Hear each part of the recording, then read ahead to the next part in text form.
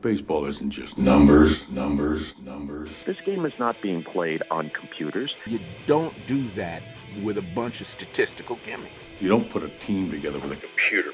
We're talking weighted runs created plus, expected WOBA, his sweet spot rate, defensive runs above average, average exit velocity, barrel rate, xFIP, BABIP, SIERA. We are above replacement radio. And welcome to Above Replacement Radio. We're talking baseball kind of whenever. I'm your host, Chris Giant. Over there on the other side of the screen is Daniel Curran. How you doing, Daniel? Chris, I'm doing very well today. It's been a season of us being wrong all the time. And how does this season end? With us being wrong, drastically wrong, about how this World Series was going to go in Arizona. Yes. We hopped on the podcast after game 2, and we were pretty excited because it was a split in those first 2 games. It was going back to Arizona, and we were like, man, this is going to be competitive. Like game 1 was a great sign of what's to come, and we're gonna see this no doubt come back to Texas. And the only team coming back to Texas is the Rangers to celebrate the championship that they've just won. Yeah, the Rangers, they won all 3 games in Arizona. I didn't think a team was going to win all 3. You didn't think a team was going to win all 3, but that's exactly what happened. They won both games 3 and 5 on like really good pitching and timely offense. And game 4 was just, I know it was only a 4-run game, but it was a blowout effectively. Yeah, for sure. I mean, they got out to a 11 to nothing lead early on, 10-0 in the first 3 innings. Yeah, after such a wild season, with so many unexpected results, that continues, and the Rangers win here in 5 instead of 6 or 7, and it was a little bit anticlimactic, a little bit, just kind of, the first like 7 innings were it was a good game in 8 game innings 5, even. but yeah, first 8 innings even, yeah. And then but it ends up being a 5-0 ball game, and it ends in 5 games. But it's something where you have to be happy. You have to be extremely happy for the Rangers fan base. Yeah, I mean it's the first World Series championship in franchise history. There are now only 5 teams in Major League Baseball that have yet to win a World Series, being the Brewers, the Padres, the Rockies, the Mariners, and the Rays. And yeah, Rangers fans, it's been a long time coming. I mean, if you were around in 2011, you've probably never stopped thinking about it.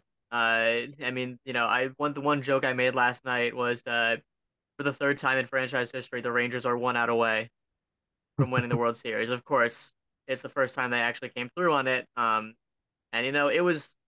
it's definitely a feel good story for a lot of those fans. There was that picture of Adrian Beltre holding the trophy, which made me really happy, and I'm sure it made all baseball fans happy because he was on that 2011 team that came oh so close to winning it.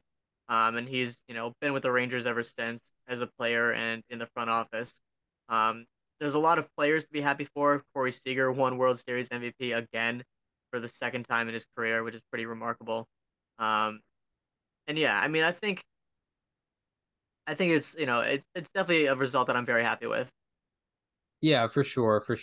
Either way, it was going to be some sort of feel good story going on, whether it be the Diamondbacks or the Rangers. Neither of us have any memory really of either team winning. The Diamondbacks won in our lifetimes, but we're too young to remember that. But with the Rangers, like yeah, learning to walk, yeah.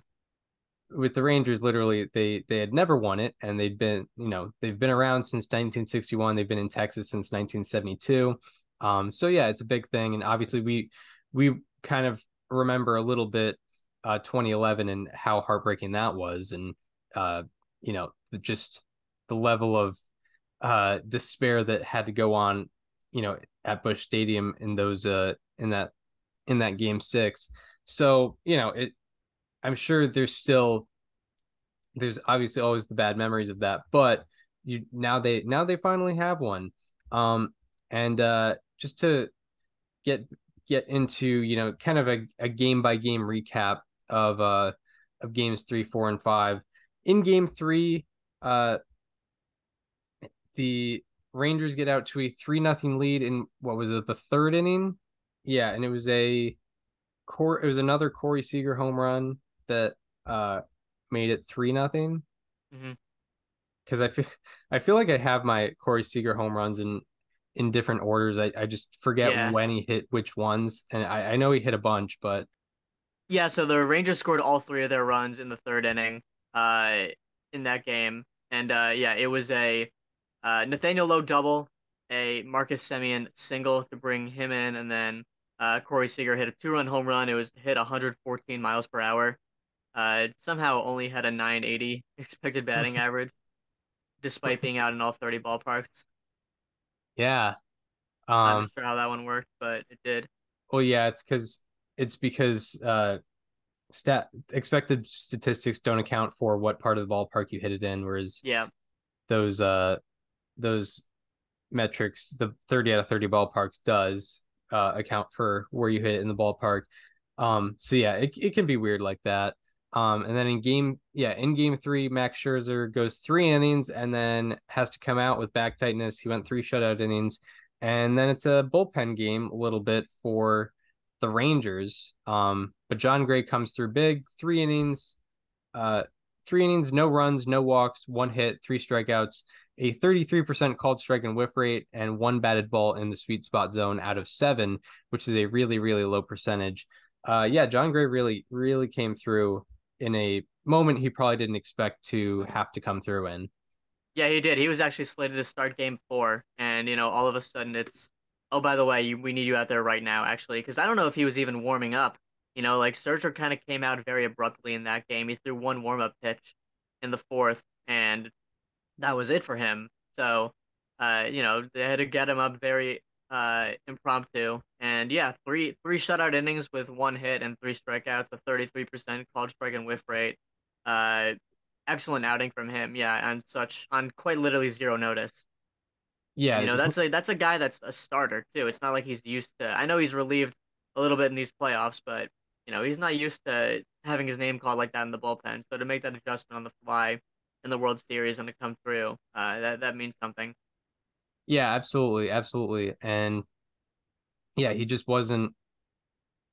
Yeah, wasn't expecting it at all, and it was a close game. It was a competitive game. He didn't have too much room for error. It could have easily blown up in his face a little bit, but puts out a really, really strong performance with those 3 shutout innings, and then the rest of the bullpen also continues to do their work. The rest of the bullpen outside of Gray went 3 shutout innings with 5 strikeouts and no walks.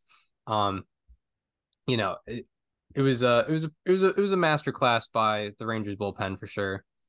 Yeah, it absolutely was. Overall, 6 innings pitched, 4 hits, 1 run allowed, no walks and 8 strikeouts, which was pretty remarkable. Um, Through 6 innings. Yeah, I mean the Diamondbacks did score 1 run kind of late. And they did. No, there was some questionable umpiring at points, but I mean, like the Rangers played very timely defense. They got that really good double play in the eighth inning to end that. Ketel Marte hit a ball 114 miles an hour. That was fielded nicely by Seager. Um, that was obviously very well done. Yeah, it was a very important play. I imagine it probably had to be one of the more impactful plays in terms of win probability. If I just double check here Hmm. on Baseball Reference, because yeah, I mean a double play in which the team who grounds into that double play is down 2 and kind of in a good situation where they only have one out. Um, yeah, it definitely makes It was the for. third, according to Baseball Savant, it was the third most impactful play of the game. Yeah, I think on Baseball Reference it's tied for second for 10%. Um, it increased the Rangers' chances of winning by 10%, that one play. So yeah, pretty impactful for sure. Um, so yeah, the Rangers come through, and Rangers bullpen comes through, as well as their offense in the timely moments, and they win game 3. Then game 4, it is uh what was it? 10-0 Androfini. after the third. Yes. 10-0 after the third. Yeah, I mean that one just looked tough. There's a lot of discourse going on about the Diamondbacks doing a bullpen game in the World Series. Clearly none of the people arguing that watched the game in the NLCS where they did the exact same thing and won. And if they didn't, they might not have made it to the World Series. Um, and even still, I mean, I know Ryan Nelson pitched very well in relief, but it was in garbage time. They were already down for most of that. And I mean, like, who else did the Diamondbacks have? I mean, I know that Ryan Nelson, like I said, pitched well. He would have been the guy to start game four, but I think you would have gotten the same reaction regardless. Yeah, I mean Ryan Nelson just overall this season had an ERA and FIP over 5. Um, I think you just generally would rather just take the bullpen game. And if Ryan Nelson were to go out and pitch for the Diamondbacks and start for them, it was probably going to be on a very short leash anyway, and it probably would have been an inevitable bullpen game, if he's only going 2 or 3 innings. So Yeah, and to his credit, he pitched well in relief, 5 1/3 innings, 3 hits, 1 run, no walks, and 6 strikeouts. I mean, obviously that's a good start, but uh, I mean, he came into relief when it was already 10-0. yeah, for sure, for sure. It's definitely not the same stakes, and you can't say for sure that he would have done that if he was starting the game. Um, it's hard to judge that for sure. And A stat you put down regarding the Rangers offense and their 11 runs scored. The Rangers offense also had 15 hard hit balls in game 4, which are tied for sixth most in a World Series game in the StatCast era. And they had a 51.7% hard hit rate, which was 11th highest in the StatCast era. So, and I imagine a lot of that activity happened in the first few innings. They really came to hit. And I think that was like one of the first instances we saw the Arizona bullpen sort of show some weakness. Um, you know, we hadn't really seen much of that before. I guess maybe the Paul Sewald blown save, but that was against Corey Seager specifically.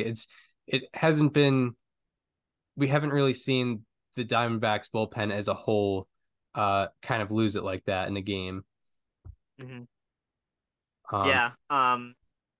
Yeah. I mean, it was tough for the Diamondbacks late in that game. And really just in every game. I mean, the bullpen was a question mark during the regular season. It got a lot better, in the throughout the first 3 rounds of the playoffs, and in the World Series, it kind of just crumbled. yeah, it was not the same as it was against Philadelphia or LA. Just didn't have the same effect necessarily. And yeah, I mean, I feel like it was sort of due to happen. Because it's given the names and how they did in the regular season, it was hard. It was going to be hard for them to keep that pace up, heading into this series. And yeah, I mean, in a bullpen game, you're not going specifically only to your 3 best bullpen guys, like for example, Sewald or Thompson um or Kevin Ginkel. Like you're going to some of your 6th or 7th options, and unfortunately they were not able to get the job done in game 4.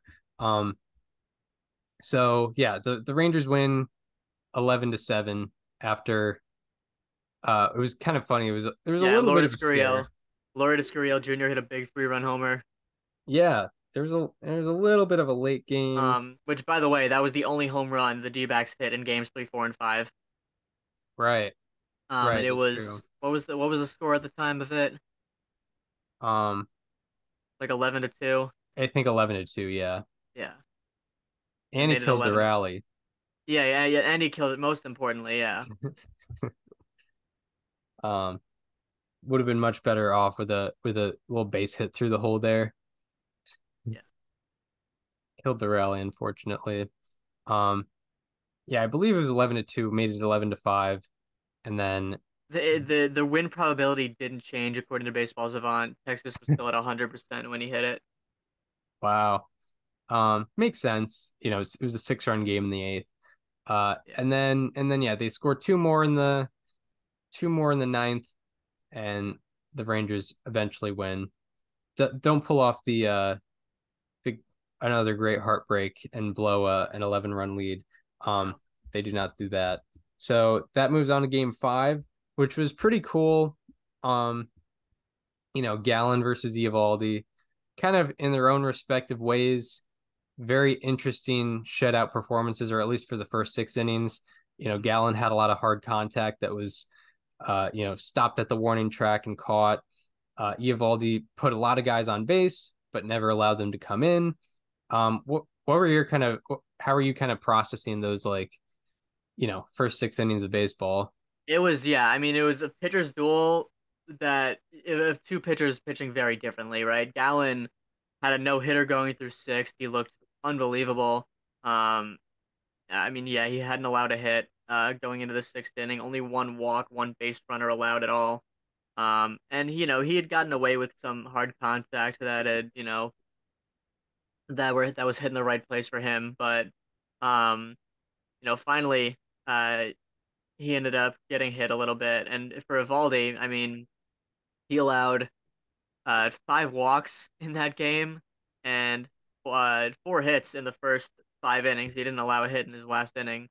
Uh, yeah, he allowed the D-backs to get 9 plate appearances with runners in scoring position. Actually, 10 technically, but 9 counted because one was a sac bunt that we'll get into. And they went 0 for 9. So, I mean, you can count that as Evaldi escaped. You can count that as like you got a little lucky. But regardless, for two pitchers with very similar lines in that game, they pitched very differently. Yeah, for sure, for sure. Gallon only had one walk compared to Eovaldi's 5. Um, Gallon, I think, pitched far less with runners on base than Eovaldi did, but in those first 6 innings, got the same result as it goes for the scoreboard.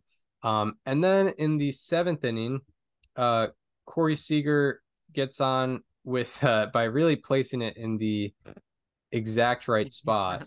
And this is not how Corey Seager usually gets on. He usually gets on with a really hard, really hard barrel or something like that. Whereas in the seventh inning, Corey Seager hit against the modified shift. There was the third baseman was playing around the shortstop area. Seager hits it kind of closer to the left field line. It was hit 67 miles per hour and had an expected batting average of 120. So a 12% chance of being a hit, but he found the right spot.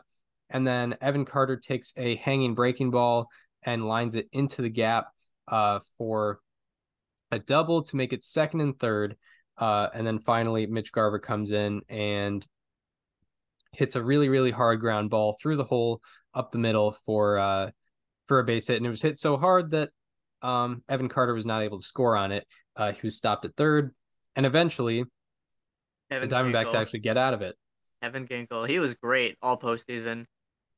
Yeah, exactly. And always an entertaining watch. You always knew when you got that last out. You could always tell. Yeah. Um, so the Diamondbacks played the entire postseason very analytic based, right? I mean, they removed Brandon Pfaadt from game 3 of the NLCS when he was dealing. They did a bullpen game in game 4, both in the World Series and in the NLCS, and it got them to where they eventually got to. But for whatever reason, they just decided to escape all of that in game 5 with so many just questionable decisions that went against everything that they had gone through throughout the rest of the postseason. The biggest one, and they did this a few times in the World Series, but I mean, the most egregious example of Game 5 was bunting the 3-hitter in the third inning, which is insane to me. So, Corbin Carroll and Ketel Marte both reached base to begin the third inning. So they were men on first and second with no one out. Gabriel Moreno coming up. And for whatever reason, Torey Lovello decided to bunt him, and eventually the runners did not score. Even if it worked, I still would have criticized this bunt because that's an outlandish thing to do. Um, you have, when you're facing elimination, you have 27 outs to work with until your season ends. You got to make the most of those 27 outs, and to give one of them away with one of your best hitters is a irrefutably bad decision. Even like the people that defend bunting were questioning it last night. It was one of the worst decisions I've seen in a World Series game, certainly. And you definitely wonder if it might have cost the D-backs a couple runs because, I mean, I think there's a lot more momentum going their way if they're up 1-0 or 2-0 in those late innings. Right, for sure. And you know, for anyone thinking about what the bunt means, for the run expectancy between having men on first and second base with nobody out, and the difference between that and having men on second and third and one out, the run expectancy actually goes down when you're second and third and one out. And I imagine, and that doesn't account for who's up at the plate. So with Gabriel Moreno being up with first, men on first and second and nobody out, that run expectancy is even higher for a situation where you have first and second and nobody out. So yeah, I mean, and ultimately, even if the Diamondbacks came through and the next batter gets a 2-run single, it wouldn't have made that difference for them. And they would have lost. And I'm maybe that I know that the energy is different when you're up 2-0 versus the other way around, but still it wouldn't it was very questionable. And there's a reason why teams generally don't do that. They don't generally bunt their 3-hitter with Now, men on first and second. the logic for this, from what I understand, is that Torey Lovullo really wanted to get the crowd into it and really get the momentum going on his side early because teams that score first in the postseason won a lot of these games. And I think he had a quote that said like, "I'm gonna manage that first inning like a run scores a championship." And I think that's kind of how he wanted to do it there. Which I mean, trying to settle for 1 or 2 runs in that situation is very questionable with that part of the order coming up. So they have the bunt. They don't execute with men on second and third, even though it was successful bunt, but didn't execute in that situation because you kind of have to, you have that one opportunity where there's a guy 90 feet away, and you don't have to get a hit in order to get that guy across. But once it hits 2 outs, it's kind of anyone's game. So that doesn't happen. Then in the seventh inning, Zach Gallen allows his first base hit. And you said that they didn't have anybody warming at the time. No, they didn't. They didn't have anyone warming up when he came out for the seventh inning. Um, I don't disagree with bringing Zach Gallen after the seventh. I mean, he looked, one, it's like, I mean, not that this is on Torey Lovullo's mind, but it takes you away from the scrutiny of taking a guy out early, and having to avoid that discourse. Um, Obviously not on his mind, but I mean, he had been throwing a no hitter. He only had allowed one base runner. He had 9 strikeouts. Um, I mean, he looked good enough to keep going, and obviously he's your ace pitcher, so it makes reasonable sense. Um, but to not have anyone warming up is kind of absurd. I would have taken him out after the Seager base hit. I mean, if anything, he's lucky Seager didn't homer there and give Texas the lead because he's capable of doing that at any point. Um, and Torey Lovullo left him in. He gave up that double to Evan Carter, and he still left him in and let him give up that base hit to Mitch Garver. And then Kevin Giggle came in and got out of that jam, and you wonder maybe if he was in before a run had scored, there wouldn't have been a run on the board. And I mean that. Like I said, I think in an earlier game or with a different pitcher, the D-backs wouldn't have let him even go out for the seventh. But they got away from that. And the third time through the order discourse is, very prevalent nowadays, especially in the playoffs. And I get that it sucks that we get robbed of like deep pitching duels because managers don't let guys face the order a third time. But it's real. It's a real thing. You can't like as good as Gallen looked, he looked like a different pitcher when the order saw him a third time. And that's just what it was. Yeah, that is true. And statistically throughout the regular season at least, Gallon had the the OPS against Gallon the second time through the order was 610, and the third time through the order it was 836. So his OPS against jumped 226 points from second time through the order through till third time through the order, and also batting average jumped from 216 to 295. So just all numbers kind of got worse third time through the order. But you do understand, everyone understands each situation comes a little differently. I don't fully blame Lovello for not taking him out after the Seager hit, because it was extremely weakly hit, and it found the right spot. But after the Carter double, especially that was a hanging breaking ball that was not well located. It didn't look like a pitch the Gallon was throwing all night. You really have to be prepared there in that situation. You have to have people warming. No matter who's pitching, no matter how many pitches a guy's at, when you're in an elimination game, you need to have guys warming in the sixth inning and beyond that, at least. Even fourth, fifth inning, you need to have guys prepared, because it's an elimination game. And it surprised me that Lovello didn't have anyone warmed, because like that is the situation. You need to have full focus on who's coming in after your starter. And Gallon was doing pretty well, but you need to have guys prepared. I mean, I know we're old enough to remember 2021 World Series Game 3, where Ian Anderson was taken out after 5 no-hit innings, and the discourse from that, and the Braves won that game. So like, you need to be prepared in those situations, even if it's going to have some scrutiny with it. Yeah, somewhere Kevin Cash is smiling, knowing that all the scrutiny he got, was unjustified, because I mean that right there, that's the alternate timeline where he leaves Blake Snell in, and the Dodgers start scoring runs. Yeah, exactly. So yeah, ultimately the D-backs give up 1 run in the inning, and then 4 in the ninth inning, which was not in the cards. No, people weren't really expecting that to happen. And then eventually the Rangers end up winning. And to go back to Nathan Eovaldi's night, he was not dominant necessarily in striking guys out or keeping guys off the bases, but he allowed the right type of contact. After going 6 shutout innings, he allowed 2 batted balls out of 17 in the sweet spot zone. That's an extremely low percentage. Usually about a third of a pitcher's batted balls against are in the sweet spot. Eovaldi was only at like 12-13%.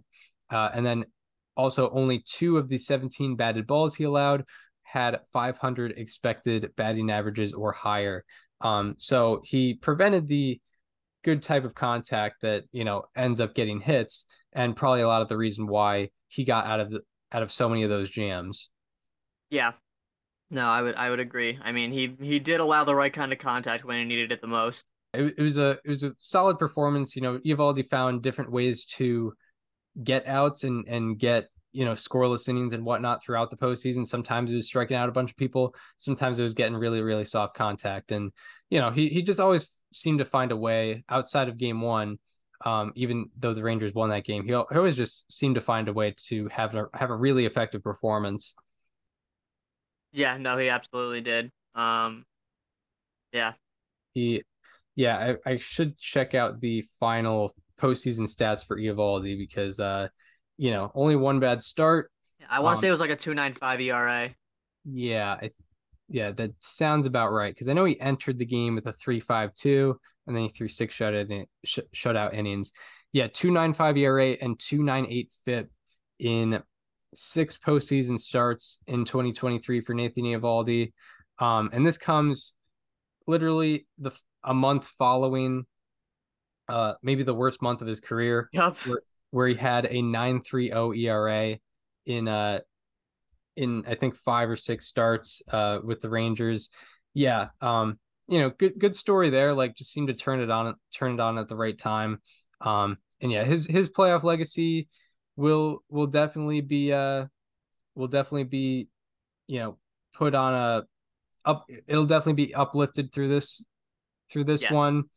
Corey Seager's obviously. I mean, I feel like Corey Seager now, his postseason legacy, it makes it so that it'll his Hall of Fame track is much easier. He doesn't have to get as many regular season accolades as your average player does because of how great he's been in the postseason and how effective he was in the 2 World Series that he won.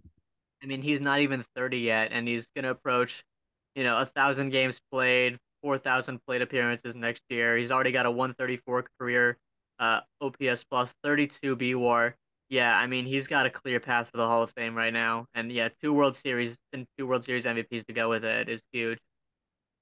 Yeah, and I know we always kind of start by quantifying, a player's Hall of Fame status by their wins above replacement. It's not the only thing. It's just kind of something you start off with, and you look at like, oh, this guy has 45 and retired. Like, yeah, that's probably not a Hall of Famer. But you know, I think when we start to see someone who we're really really considering as Hall of Fame caliber, you kind of start at like 60 wins above replacement for Seager with how great these 2 postseason runs have been, 2020 and 2023. I feel like that conversation is more like at 50 wins above replacement for him, Yep. especially if he continues to hit like he did this year. If he does this for like 2 or 3 more years, it feels like he'd be destined to go into the Hall of Fame. Um, with how he's been hitting, how he hit in the regular season this year and how he hit in the postseason in 2020 and 2023. So yeah, I mean, what other like legacies do we think are really being Well, Bruce Bochy yeah, has to be. I mean, four-time World Series winning manager. That puts him up with like Joe Torre. It puts him up with like all of the greatest managers uh in Major League history. All the guys that have been through dynasties, right? yeah, whoops, It's Walter Alston and Joe Torre tying Bruce Bochy at 4, Connie Mack at 5, and then Casey Stengel and Joe McCarthy at 7. yeah, and those guys were Yeah, like prime Yankees yeah. managers, I imagine, Or A's. or A's, yeah, Philadelphia A's, by the way. Philadelphia A's, Yeah. not not no Not 70s dynasty A's. We're talking late 20s, early 30s, or Surprised Miller Huggins isn't there. and early 1910s with the A's. Yeah, yeah, like Bruce Bochy's legacy for sure. Like the fact that uh the first year he's there, they win a World Series. I mean, Yup, that's out of retirement. yeah. Like it's wild. What will be funny and extremely, extremely annoying is when the manager of the year award comes out and he's probably not gonna win it. I feel like he might win it, but I feel like Brandon Hyde Brandon might get Hyde the probably nod, should get it. Yeah. especially like we forget when 101 these 101 games. Yeah. You forget that these awards are voted on early. yeah, they were voted on probably like October 2nd because that was the day after the regular hmm season ended. And especially like from a writer's perspective, the Rangers had just fallen out of the um American League West and had to go into the wild card, whereas the Orioles had won the division and after winning 83 games last year and not really doing too much in the off season. So it probably will go to Brandon Hyde. So it'll be funny to have that, Yeah. conversation about, oh, should the manager of the year really be voted on in the regular season? And in my opinion, it should never be voted on. It shouldn't be an award, but Yeah, I was say it means I don't know if there's like contracts and like contract clauses for managers that say like if you win manager there you get X number of dollars. I think, yeah, I don't know. I mean, yeah, I don't think. I think I could do without it because it's not. People don't even really talk about it the same way that they talk about like MVP, Cy Young, and Rookie of the Year. As far as legacies go, I think another one that we should not forget is Adolis Garcia. I know that he wasn't, on the roster for games 3, 4, and 5. He had an injury, unfortunately, or well, after game 3 rather. Um, but we can't forget about what he did leading up to his injury. A 1293 OPS in the American League Championship Series, and he kind of essentially like single-handedly led them to the World Series. I mean, he had a 17% CWPA and an NL and an ALCS. Like you don't see that a lot. And then obviously the walk-off home run in game 1. Like he truly took he took over the postseason as much as one player can in baseball when he was on the field. And he did have a game-winning hit in the clinching game. He didn't have that moment, late in the series, but we can't forget what he did when he was on the field. Yeah, for sure. From game 4 of the ALCS through game 3 of the World Series, he hit 407 with a 1574 OPS, along with a win probability added of 1.083, which is like a full win, and a championship win probability added of 34.44%. That's, by the way, ALCS game 4 through World Series game 3. He basically yeah, he gave the Rangers, according to championship win probability added, a 34% better chance of winning the World Series, which is pretty remarkable. And yeah, his I don't think Rangers fans are going to forget how amazing he was down the stretch and in the most important games for sure. No doubt. Especially with that walk off home run in game 1. And it kind of sucks for him and how it's looked at that in that game where he had the 3-run homer off of Justin Verlander, they lost that one because that was a crazy important home run, but because they lost, it didn't end up necessarily meaning anything. Kind of Yep. sucked. Yeah, Yeah.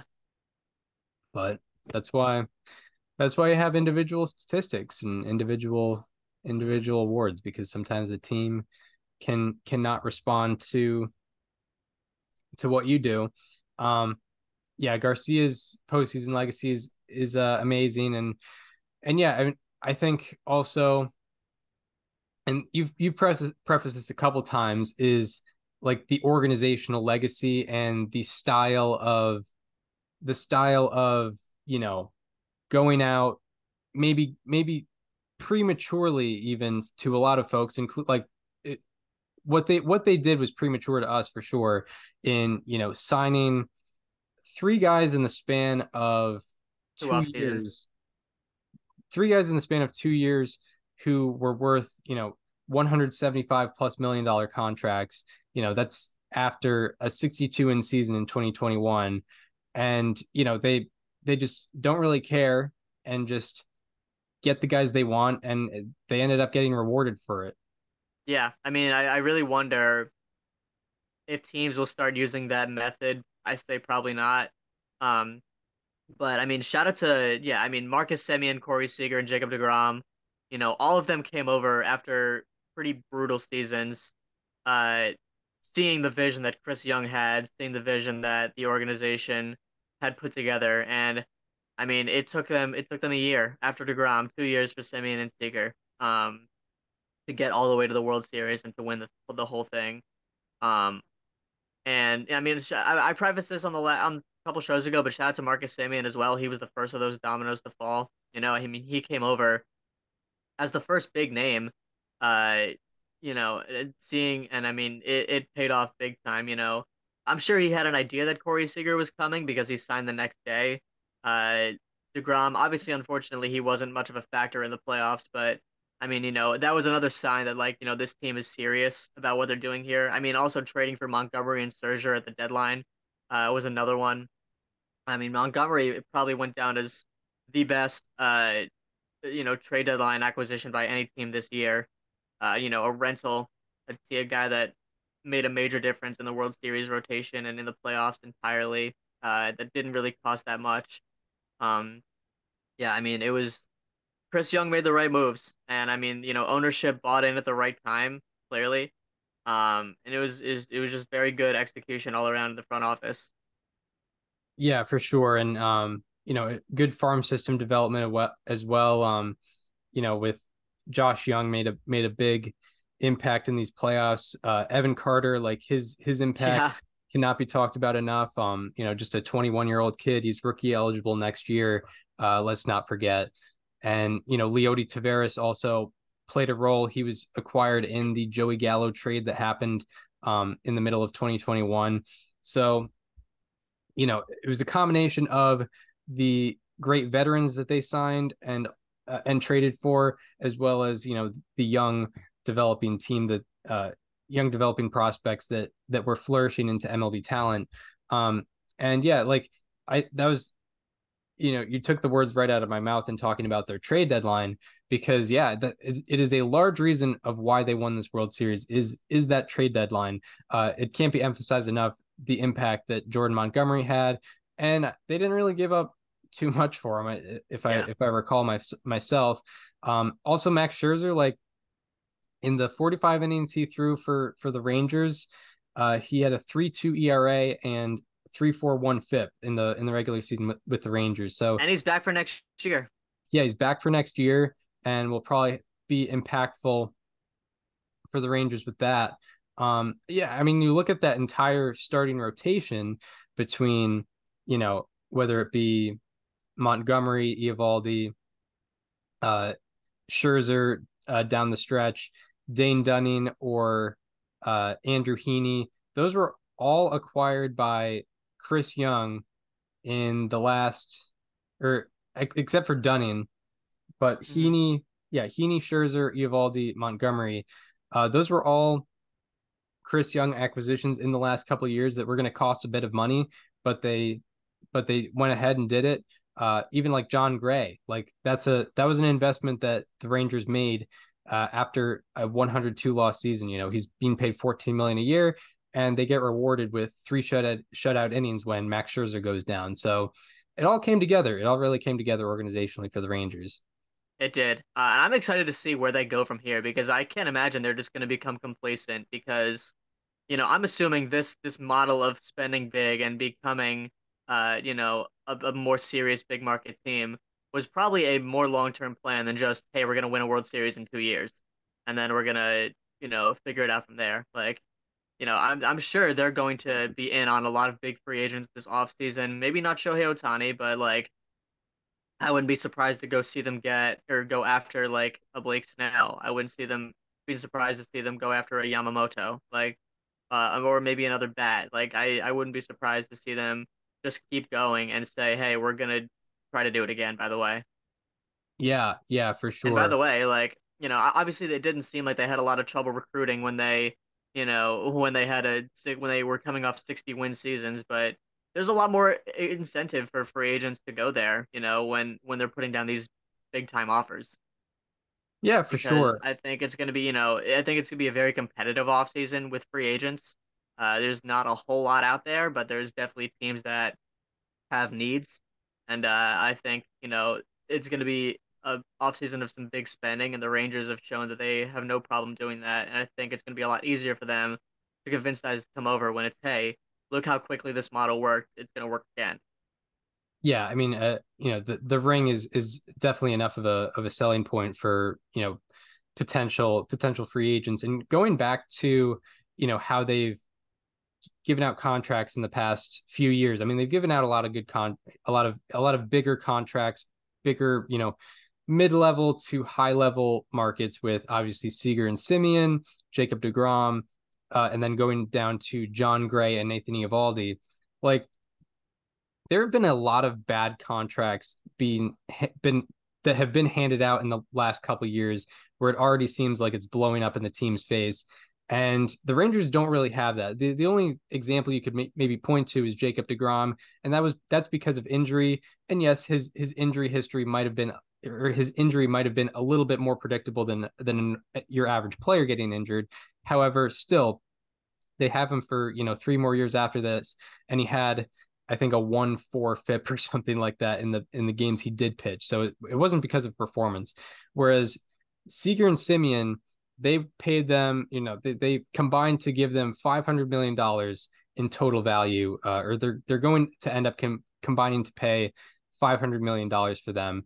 And they've both been extremely good in these 2 years. They have not fallen off from their prior performance, and in fact, Seager has improved from his prior performance dramatically.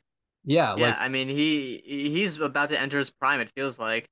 yeah, and like MVP finalist this year, probably MVP runner up this year for sure. Marcus Simeon is gonna get MVP votes most likely. He was really effective this year and pretty good last year as well. John Gray was pretty effective. Effective in the postseason. He had a 4-year, $56 million deal, and Nathan Eovaldi was signed for 2 years, $34 million. And we saw how he did in this postseason. I mean, ERA and FIP under 3, and was a lot of the reason why they won this World Series. So, like, it wasn't just that they were throwing money at guys; they threw money at the right guys, and it Yep. ended up in a World Series Yeah, I champion. mean they could have easily ended up with Carlos Correa instead of Yeah, Seager, and one of them has been more productive than the other. They could have easily ended up with, yeah, I mean someone else that hasn't yeah. been as effective. They could have ended up with, I don't know, who are some other examples? Taiwan Walker Taiwan Walker, Jameson Taillon instead of Jacob deGrom, which not that that one made much of a difference, but over John Gray even, over Eval like over Taiwan Eovaldi, Walker. yeah, over Andrew Heaney, Taiwan Walker has a higher average annual value than Nathan Eovaldi. yeah. Um, and so the Rangers definitely chose wisely. Like, I Hmm. know that Eovaldi definitely he was injured in 2022. There were some question marks about him. Didn't know, kind of an inconsistent career throughout. Ended up this year throwing, I don't know, I think it was like 140 innings or so.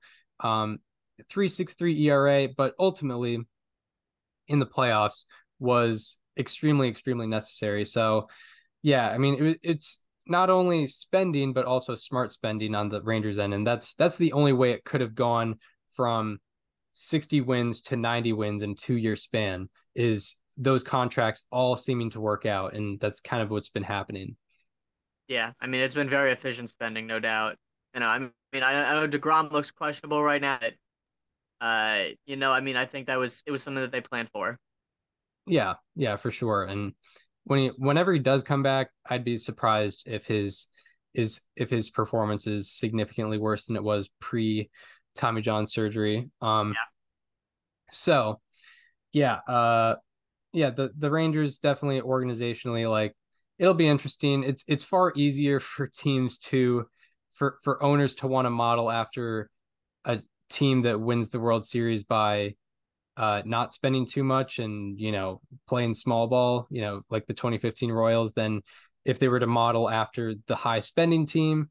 Because, by the way, I mean, I think all of the last, like, I don't know, 8 World Series championships have gone to teams that have spent like top 10, or like had a Yeah. top 10 Well, payroll. because here's the thing, it's easy to put like throw your hands and say like, whoa, like the Dodgers won the World Series this year. We can't spend like the Dodgers or the Yankees won or the Mets won. But the Rangers, that's different, right? Like that's a mid like market team that was like, you know what? We have the money. Let's go out and do what we can and bring it home. And there are a lot of teams in that bracket, in that financial bracket that can do that if they want to. That now have an example that said, hey, you know what? We might not be able to spend like the Dodgers, but if we spend the right way, like we can still accomplish what they want to. Yeah, I mean, the Rangers went from, according to Spot Track, they went from spending $95 million on the team in 2021 to $250 million on this team. Yeah. And we can have that conversation about how all MLB owners can definitely afford to do more. In case you're Typically, wondering, the Cleveland Guardians pay or spend $98 million this year. That's how much the Rangers spent 2 years ago. yeah, yeah, they're spending at the Guardians level. Um, Hmm. and yeah, I mean, they spent a lot. They spent efficiently, as you to use your phrase, and yeah, it worked out tremendously for them. Um, yeah, anything more to talk about with this whole championship here? Um, I don't know about the championship, but this is definitely something I wanted to note for the postseason. Can we talk about how much of a non-factor the pitch clock seemed to be? Oh yeah. Like Yeah. a lot of people were concerned about, oh, like it's going to ruin the big moments. There's gonna be tense moments where you're not gonna have that time between pitches. And I paid attention during those moments to see like, okay, does it feel like this is worse with the pitch clock? And I really didn't like notice it. Like there were plenty of at bats throughout the postseason. The first one that I recognized was the Ronald Acuna Jr. bases loaded at bat in Game 4 of the NLDS against the Phillies. It was the one where he flew out to center field, and I remember thinking, okay, this is a huge moment. This is the biggest individual at bat of these playoffs. Let's see if it feels like this is too rushed.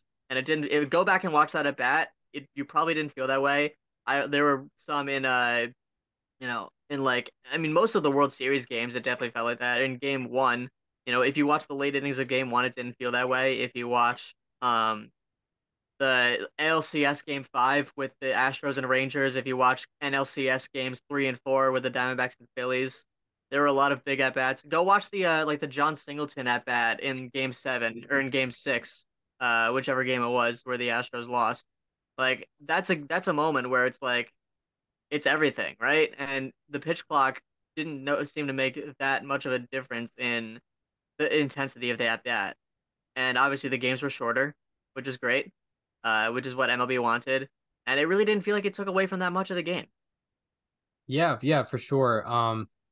Yeah, regarding that, like, there's an easy counter to the argument of like it ruining the big moment. And like there's a lot of times there probably just in the last playoffs alone, like a lot of times where it was like bases loaded, we got two outs here, a single will change everything about this game.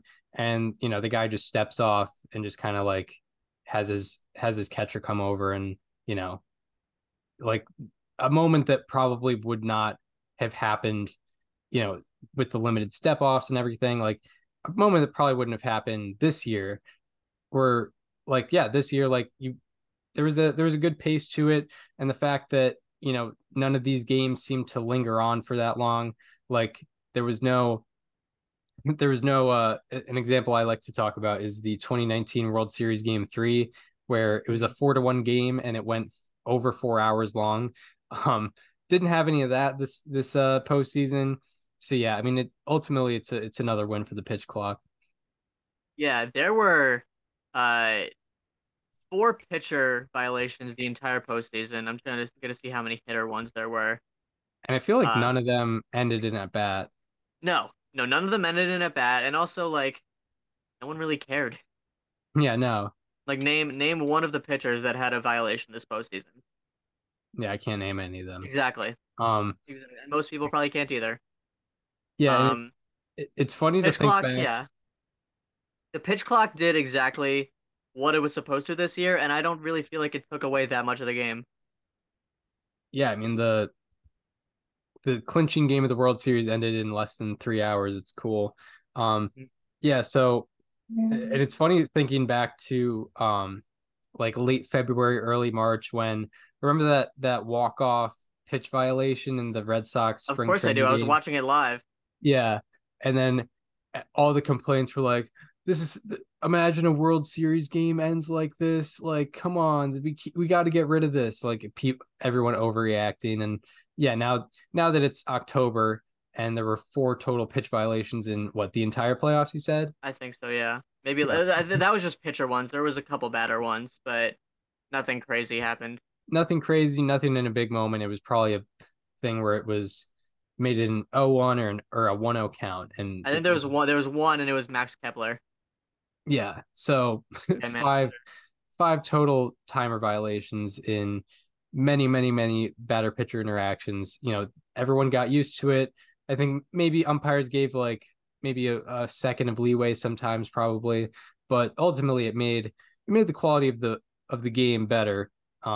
It made everything better. Yeah, I mean the pitch clock, massive success based on what MLB wanted it to do. It kind of exceeded the expectations. It shortened the games. Uh, it didn't shorten the action. I mean, like, batting averages were up this year, right? By a whole 4 points. Um, and it didn't make any serious. Like there was like the most egregious pitch clock moment was that spring training game it was not even March yet. Like yeah, it was and it was also just like no one was even talking about it by June. Like the number of violations went down per month.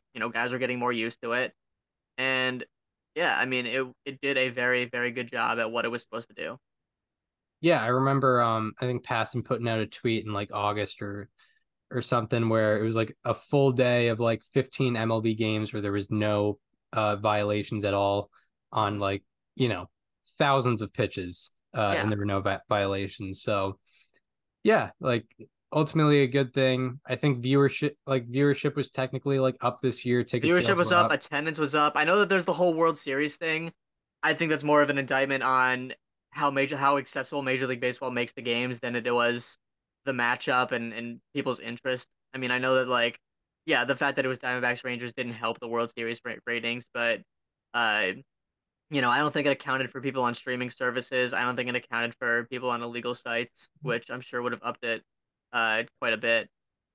Yeah, because I remember like an article came out about that in like 2018 when it was literally the Red Sox Mhm. and the Dodgers, two of the biggest market teams. And I was thinking like, yeah, sometimes I'm on the go and I'm watching this on my phone and not like Yeah. this whole entire playoffs I was watching it on like Fubo, which is not like a regular cable company and probably doesn't account for the ratings the same way as like if I was on Xfinity. Like, Not only that, but I think there's also just less people that watch TV in general. Like if you look at the world, and I'm sure this is a thing for every sport, if you look at the World Series ratings over the last like 50 years, it's been on a decline. And it's I think just because less people watch TV in general, right? Like back in the, 60s, 70s, 80s, 90s, like you like there wasn't a lot of baseball on, and the World Series was one of very few like chances you had to watch baseball throughout the season. So naturally, there was a lot more of an interest. Now you get 162 games a year for all 30 teams, plus even some minor league if you have MLB TV. I know the biggest issue, of course, is that you don't get your local team via streaming, but that's an entirely separate issue. Um, yeah, I'm not too drawn aback by the low World Series ratings because attendance was up this year, dramatically attendance was up this year, viewership was up this year, uh, and yeah, I'm not worried. Sport's fine. yeah, and the same thing literally is happening in the NBA, and literally no Mhm. one, no one ever talks about like, man, NBA is it's falling. It's going to be a dead sport in 15 years. Like Yeah, literally no one says that. So, no, um, yeah, and like I think just looking at stats, I think like last year's NBA Finals had like half the viewers by cable than it as it did like yeah, 7 years prior. yeah. Um, so and that's not a quote unquote dying sport. There's plenty of people watching the NBA. So yeah, naturally people were going to be talking about all of that, but I don't know. I'm not wildly concerned about it. Um, so yeah, I think that I that think yeah, shall I think MLB just needs to look at that and say, all right, how do we make it more accessible to other audiences? Because yeah, I mean, a lot of people use streaming, a lot of people, and like a lot of people have trouble getting the games via streaming, and also I don't know if the streaming like viewers even count at yeah. all. So yeah, I don't think it's like, oh, baseball has a problem because like the sport of baseball has a problem because of its ratings. I think it's MLB has a problem because of its ratings. I think those are very different things. Yeah, for sure. Like I watched, the playoffs on many different devices, whether it be my Mhm. TV, my laptop, my phone. And I don't know if those cable ratings account for all that. Whereas, They you know, don't. in the 1990s, everyone was watching on their television. Yeah, because And that was the only thing you could do. yeah, exactly. Exactly. So, you never know. You never know. Um, yeah, anything more before we wrap this up? It is. Well, I mean, first of all, I mean, this was what season technically like 4.5 of ARR. Yes. Is that what Our we're our calling fourth it? our fourth full season, our fifth full postseason. Yeah, I mean, really third full season. but Oh you yeah, know, true. yeah. But I mean, it's obviously this was a very uh transitional year for us personally. Chris and I both graduated college this year, so we're now in the post Springfield College era of ARR, and I mean, we don't plan on stopping anytime soon. So, uh, it's cool that we were still able to do this. If you listened at all this year, we thank you. Thank you to Foolish Bailey. Thank you to Mike Petriello. Thank you to Mark Simon and Chris Cotillo for coming on as guests here. I think that's everyone, right? Yeah. Whoops. Yeah. Yeah, it was another fun year, this podcast. I mean, we got another fun off season ahead. We have some obviously very interesting free agency, most notably Shohei Ohtani. We have Yoshinobu Yamamoto coming over from Japan. We have my most anticipated Hall of Fame season, maybe in my lifetime. I'm beyond excited for this one. I've been talking about it since the 2020 to 21 off season. We have Adrian Beltre on the ballot this year. We have Joe Mauer on the ballot this year. We have Chase Utley on the ballot this year. David Wright, Adrian Gonzalez, Matt Holliday. A lot of very interesting conversations to be had. It's the year that Todd Helton is going to get in. It's the year that Billy Wagner should get in. It's a year where Andrew Jones can set himself up to get in next year. It's going to be a very fun November through January for me. Maybe not for everyone, just because Hall of Fame discourse can be very draining. But that I live for that stuff, and this is the year. Yeah, it'll be interesting. I think the conversation has become a little like less draining with a lot With the of steroid the guys being off, yeah, honestly. a lot of the Yeah, I mean, like it sucks that they're not in, but I'm very okay with the fact that we don't have to talk about that anymore. yeah, it's People will still bring it up, and that's fine because yes, I agree that Bonds and Clemens should have gotten in, and whatever, but it's over now. I mean, it's not, and also they're not even on the era ballot this year, which that's another conversation because that's definitely a very unpredictable one. It's all managers, executives, umpires yeah, this year for eras. yeah, for sure. Like yeah, so it can be a very circular conversation with that. So not Hmm. having to deal with that outside of like Alex Rodriguez and Manny Ramirez, who were Yeah, actually suspended for PEDs, like yeah. I mean, that's a different story. yeah, that's outside of those guys, like none of those none of those types of players being on the ballot is, it definitely takes Yeah. away a bad layer of it. So Or Todd a Todd bad Helton, real discourse. quick. Todd Helton needs to gain 11 votes, uh, that he didn't get last year, which I think he will have no problem doing. I think he'll get in with at least 80% this year. Billy Wagner needs to gain 27 votes. He gained, I think, 45 last year just pre-election.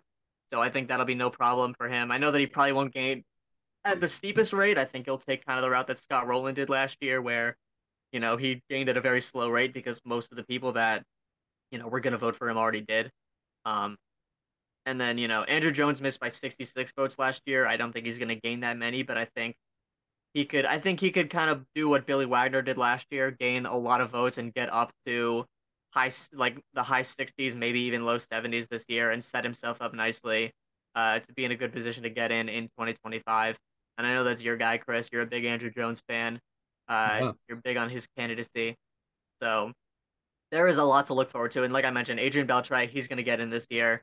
I'm very excited to see how Joe Mauer debuts. I'm very excited to see how uh, Chase Utley debuts. Unfortunately, I don't think David Wright. I think he'll stay on the ballot, but not make enough traction to get in. Really sucks because he was. I mean, he's the guy where if he didn't get injured, he was there. Like he was so there. But regardless, it's going to be a very exciting year. Yeah, it'll be interesting. It'll be interesting to see like how much some of these guys climb, considering there are like three really, really good candidates that are coming on the ballot. But Yep. I'm not sure what the percentage of ballots last year had like 10 guys on it. Um, I'm also just very excited for the fact that this is the first time I think in the ARR since 2020 that we've had a slam dunk first ballot Hall of Famer on the ballot because David Ortiz got in first ballot, but there was definitely some question on whether he would actually get in first year or not. I think he only made it by like 6 votes or something. Yeah, it But was like Adrian Beltre is gonna 77%. yeah, like Adrian Beltre is gonna get 90% of the vote. He's gonna clean house on that ballot. Like there's no need to question it. Yeah, Um, 3,000 hit guy, yeah, 3,000. Yeah, 10-time like Gold he Glover. checks every box you can imagine. A great defense, like a top five. Uh, a top five third baseman all time, but also great defensively. A very interesting career. Certainly, yeah, a 3,000 hit guy. He had the counting stats. He had 477 home runs, most of those coming in his 30s. Um, he was a fan favorite in every market that he played in. Obviously Texas, but also the 1 year he spent in Boston, years he spent in Seattle, the time he had in LA with the Dodgers. 93 WAR. I mean, that's all timer territory. Yeah, yeah, for sure. For sure. Yeah, so it'll be fun to talk about that and reminisce about Adrian Beltre's career when it comes time to talk about his career and his Hall of Fame candidacy, which is pretty overwhelming. So yeah, that'll be a lot of the off season, talking about free agency as well. We're considering kind of doing like a position by position breakdown of rankings and Yep. such, sort of like how MLB Network does it. So, and how fool. I love like Foolish Bailey's the Foolish 50 Plus every 50, year. yeah. So it would be fun to like see where our picks match up versus his Mhm. and MLB Networks, because he already compares his to MLB Network and such. So it'll be it could be fun to do that.